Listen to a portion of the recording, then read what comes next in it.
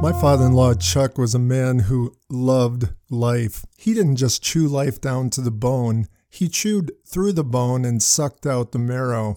May I illustrate? He was in Washington, D.C. for a conference. When the conference ended, he had about 2 hours before he had to be at the airport for his flight home. I say had to be because my father-in-law was never anywhere before he had to be. He had too much life to experience. With my mother-in-law in tow, he made a deal with a cabbie to run them around for 2 hours. His goal? To see every major museum in Washington, D.C. He saved his best for last, the Air and Space Museum. My mother-in-law reminded him, we have to leave for the airport in 10 minutes.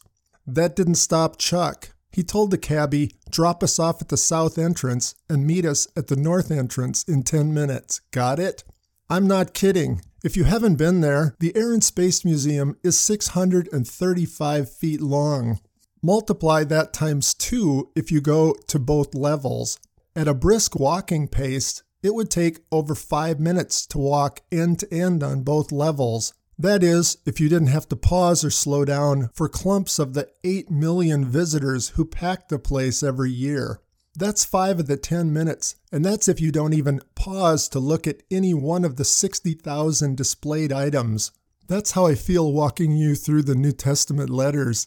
I have 10 to 15 minutes to walk you through something you could linger over for days. I'm going to channel my father-in-law, Chuck, and I'm going to start as we dive into the first letter, Galatians, or as we call it in my class, Gracelations. My students need to know the theme of every New Testament book, and this one's easy. This is all about grace. So going in, we've got to know what that word means. The Greek word is charis. That word appears repeatedly in the letters of Paul. It literally means gift. If you gave somebody a gift, you graced them. When it comes to salvation, some people like the acronym for grace, God's riches at Christ's expense. God gifting us by something He gives us through Christ. If you missed my word picture for grace in episode 23, the pizza party in the hall, I'd encourage you to listen to at least the beginning of that podcast. Galatians is written to the churches Paul visited in his first missionary journey in Asia Minor. There in synagogues, on street corners, and in homes, Paul had talked about our broken relationship with God. Most Romans and Greeks, along with the Jews, believed there was a God or gods and that they had messed up, that the God or gods needed to be appeased or something done to cover their messed upness.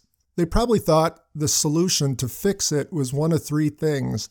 The first group thought, I've got to do a lot of chores to appease the gods. It's on me. But Paul preaches the other end of the spectrum. We can't fix it. How do you appease a God, especially a holy God? How are you going to fix a broken relationship with a holy God with chores? Instead, he preaches grace. God has to fix that relationship. And He can't just look the other way on our brokenness. Sin requires a penalty or payment. Otherwise, God isn't just. So Paul preached that penalty was put on Jesus. And when this perfect Lamb of God shed His blood, He made a payment to a holy God. Now it's just a matter of accepting that grace, that gift. But there was a third group in the middle of the how do you fix your broken relationship with God or gods spectrum. It was people that thought God does His part and I do my part, and together both parts are necessary. We're going to find this tension is in most of Paul's letters. Early in his life, Paul had been in the do-it-yourself fix-it camp, a Pharisee of Pharisees. Do chores for God meticulously, and someday God will say, you did pretty good, come on in. But there on the road to Damascus, Paul had met Jesus. And in that encounter, Paul swung to the other side of the spectrum.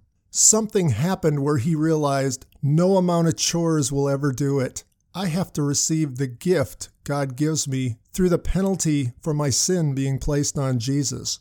What triggered the letter to the Galatians was the same issue that triggered the Jerusalem Council, that group in the middle. People that said getting our relationship with God fixed was a group effort. It was what Jesus did on the cross and what I do with Him, being circumcised and keeping the rules. Paul's letter to the Galatians is a frontal attack on the other two camps. The I have to fix it rule keepers and the people in the middle will fix it together, called Judaizers. Before we go into the Galatians exhibit, if you didn't listen to the last podcast, number 128, please do. At least listen to the last 3 minutes when I have a Chuck-style walkthrough of the characteristics of the 21 New Testament letters. On second thought, listen to the whole thing. It really sets up this first letter. It's the same issue Paul deals with. You don't have to get very far into the Galatians exhibit before you realize Paul is really mad. I would have loved to have been a fly on the wall when this 4'6" missionary and theologian got wind of what was happening in the province of Galatia, those cities of Antioch and Pisidia, Iconium, Lystra, and Derbe. He had to have kicked some furniture. Want proof? Here's a sampling of some statements he makes in Galatians. 3 verses in, he says, "I'm shocked that you're turning away so soon from God, the one who in his mercy called you to eternal life through Jesus."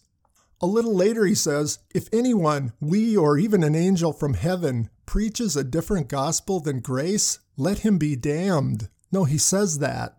A little later he says, "You foolish Galatians, who's put you under a spell? Are you so foolish? Having begun by the Spirit, are you now thinking you can become perfected with your own fleshly efforts? Duh." A little later, "Jesus set you free. Why on earth would you ever subject yourself again to a yoke of slavery? You've been severed from Christ, you who are seeking to be justified by rule keeping. You've fallen from grace." Then in chapter 5, my favorite, toward these Judaizers, that middle camp, who said you had to cut off a little foreskin to be right with God, Paul writes this, "Would that those people even mutilate themselves." Translation: if cutting off a little skin makes you right with God, just think how right you will be if you lop off the whole thing. No, it's there. Read it. Galatians 5:12. Paul is really ticked. Grace is not something to mess with. Paul's gotten a message these Judaizers are preaching that his gospel is wrong. They're preaching the gospel is not grace. Faith in Jesus alone equals salvation. It is faith in Jesus plus obeying the law of Moses, and especially the rite of circumcision.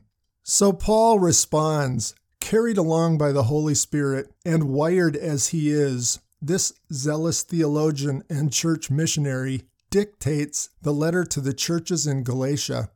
Paul had spent almost a year preaching the gospel in these cities and taking a beating for it. The Judaizers are telling his audience, what Paul says sounds nice, but it don't work that way. Paul made this stuff up, and he probably made it up just to tickle your ears and be popular. Compensating for his height, maybe. This is too easy, folks. You can believe in Jesus, but you have to contribute to your salvation. You have to obey the laws he gave through Moses. He didn't write them with a pencil, and he certainly hasn't erased them. They still apply, so get busy. In the first 4 chapters of Gracelations, Paul the theologian takes dynamite to the get busy, do chores theology of the Judaizers. This is a hill Paul is willing to die on. He tells the Galatians, don't be fools, don't be bewitched. What they're teaching you is just plain stupid. And here's why. First, he says, these Judaizers are saying I made this up. This isn't just a me message. Now, not that I have to get the big shots to agree. God agrees with this message. But they agreed. Salvation is a free gift. Then Paul tells them about the time in Antioch where he gets into Peter's face. That's right, the rock. Peter had come up to Antioch, but when some hoity-toity rule keepers come from Jerusalem, he stops going to the pork barbecues. He's two-faced. Paul said, when I saw him being carried away in this hypocrisy, communicating it's not just grace, I got into his face in public. Paul further tells the Galatians, Barnabas got carried away too, just like Peter. Can you believe it? Barnabas? So beware, readers. This stuff is dangerous. Be careful not to get sucked into it. Paul moves on to his third reason believing them is stupid. Jesus gave himself to save our sins. Why would he do this if keeping the law could save us? If we could be made right with God by keeping the law, why would God do that to his son? And if keeping the law makes us right with God, then Jesus died for nothing. I stop here and ask my students, how would you feel if you heard a stranger desperately needed a kidney to survive? You happened to be a match. You agreed to give up your kidney. You knew it would be a long, painful recovery and some risk to you, but you did it anyway. When you came out of surgery and opened your eyes, there on your side table was a tray with a bloody thing in it. You asked the attending nurse, "What's that?" "Oh, that's your kidney." "Why isn't it in the donee?" The nurse says, "Yeah, about that. They decided they really didn't need it or want it after all." Paul moves on with his fourth reason. That's stupid because the Holy Spirit came when you believed. Did the Holy Spirit ever come when you kept the law? Tell me, ever? Fifth, read your Old Testament. You claim Abraham as your model, your father. How is Abraham made right with God? Tell me. By keeping the law? No, by believing with faith. Go read it. Abraham believed God, and God said, "We're good." It was a gift. Then go read Genesis 12:3. Through you, Abraham, all nations will be blessed. Abraham is the model for all of us, from all nations. Believing God is the way. God made a covenant with Abraham that this would be his way to be made right. We can't change a covenant God makes. He makes the rules, and his rule is grace. 6, if you try to be right with God by keeping the law, you have to keep it perfectly. Every single law. Paul reminds them of Deuteronomy 27:6. Cursed is everyone who does not abide by all things written in the law to perform them. Know them and do them all. You say, why would God demand that kind of perfection? I explained this in episode 21. My students know this one well. The turd in God's punch bowl. Paul moves on. Jesus took on the curse of sin for us. That's what he did on the cross. My God, why have you forsaken me? Paul the lawyer then talks about the Old Testament law. Making us right was not even the purpose of the law to begin with. The law was to show us how wrong we are. It actually stirs up in us the desire to break it. What would you feel like doing if a grumpy neighbor put a sign up at the corner of his yard, "Keep off my yard"?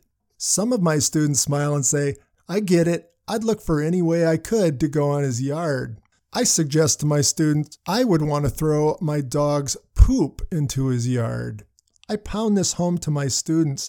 The law in the Old Testament was not a prescription to make us better. It was an MRI to show us how bad we are inside. Paul hardly agrees. In chapter 3, Paul tells his readers the law was a tutor bringing us to Christ. A tutor brought a child to their school each day. If Paul was speaking to us today, he'd say, the law was a school bus to deliver us to Jesus, to be schooled. These teachers are telling you, stay on the school bus rather than go to Jesus' school. Paul goes on to say, don't be stupid. There are not separate rules for Jews and Gentiles, or for that matter, for slaves or free people, or for men or women. That's just stupid, and it doesn't fit with the nature of our God who wants all of his kids back by a gift of grace. Then Paul moves to the inside. Did you notice how when you believed and the Holy Spirit entered you, God, your taskmaster father, became your daddy? Did you notice that? How you now felt like his child? Why would a child ever go back to being a slave? Why would you go back to viewing God as your taskmaster when you've experienced him as your daddy? In chapter 4 of his letter, Paul goes Paul with a deep analogy. He compares rule-keeping and grace to Hagar and Sarah, to Ishmael and Isaac. If you wade through this analogy 2 or 3 times, or perhaps 200 or 300 times, it'll really start to make sense. Paul's swinging for the fence. He's using every possible means to shake some sense into these foolish Galatians. In the letter, Paul wraps up his argument like this. It's your choice, Galatians. You can choose grace, accepting the free gift of salvation by believing in Jesus. Or you can choose keeping the whole law perfectly. Let me know how that's working for you. I tried that for 30 years. In chapters 5 and 6, he's also been accused of offering them a simple solution, cheap grace.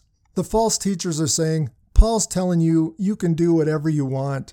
Paul uses words in chapters 5 and 6, running loose in freedom, chained up to rules, biting and devouring. It's really difficult for me not to put chapters 5 and 6 of his letter into a dog analogy. When you get a new puppy, you've got to figure out how to store this dog. I mean, you can't just keep it in the house all the time. Nature's going to call. So what are you going to do when you need to let it outside? There are generally two extremes, opening the door and letting them run free, or chaining them up outside, or perhaps in a concrete kennel.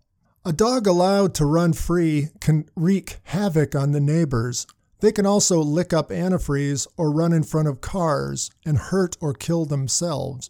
A dog allowed to run free is seldom healthy, and the neighbors don't like it. But a dog kept on a chain or in a concrete kennel is never happy. They were bred to run and jump and play and poop. Paul agrees. God never intended us to be chained up to rules. We were created to run and jump and play. But God doesn't want us running the hood and wreaking havoc on our neighbors. So Paul lays down the invisible fence of loving your neighbor as yourself. Freedom in Christ with a perimeter of love. He concludes his letter speaking of dog fights. If you don't live with freedom within this perimeter of love, it leads to dog fights. And if you've seen a dog fight, it's ugly.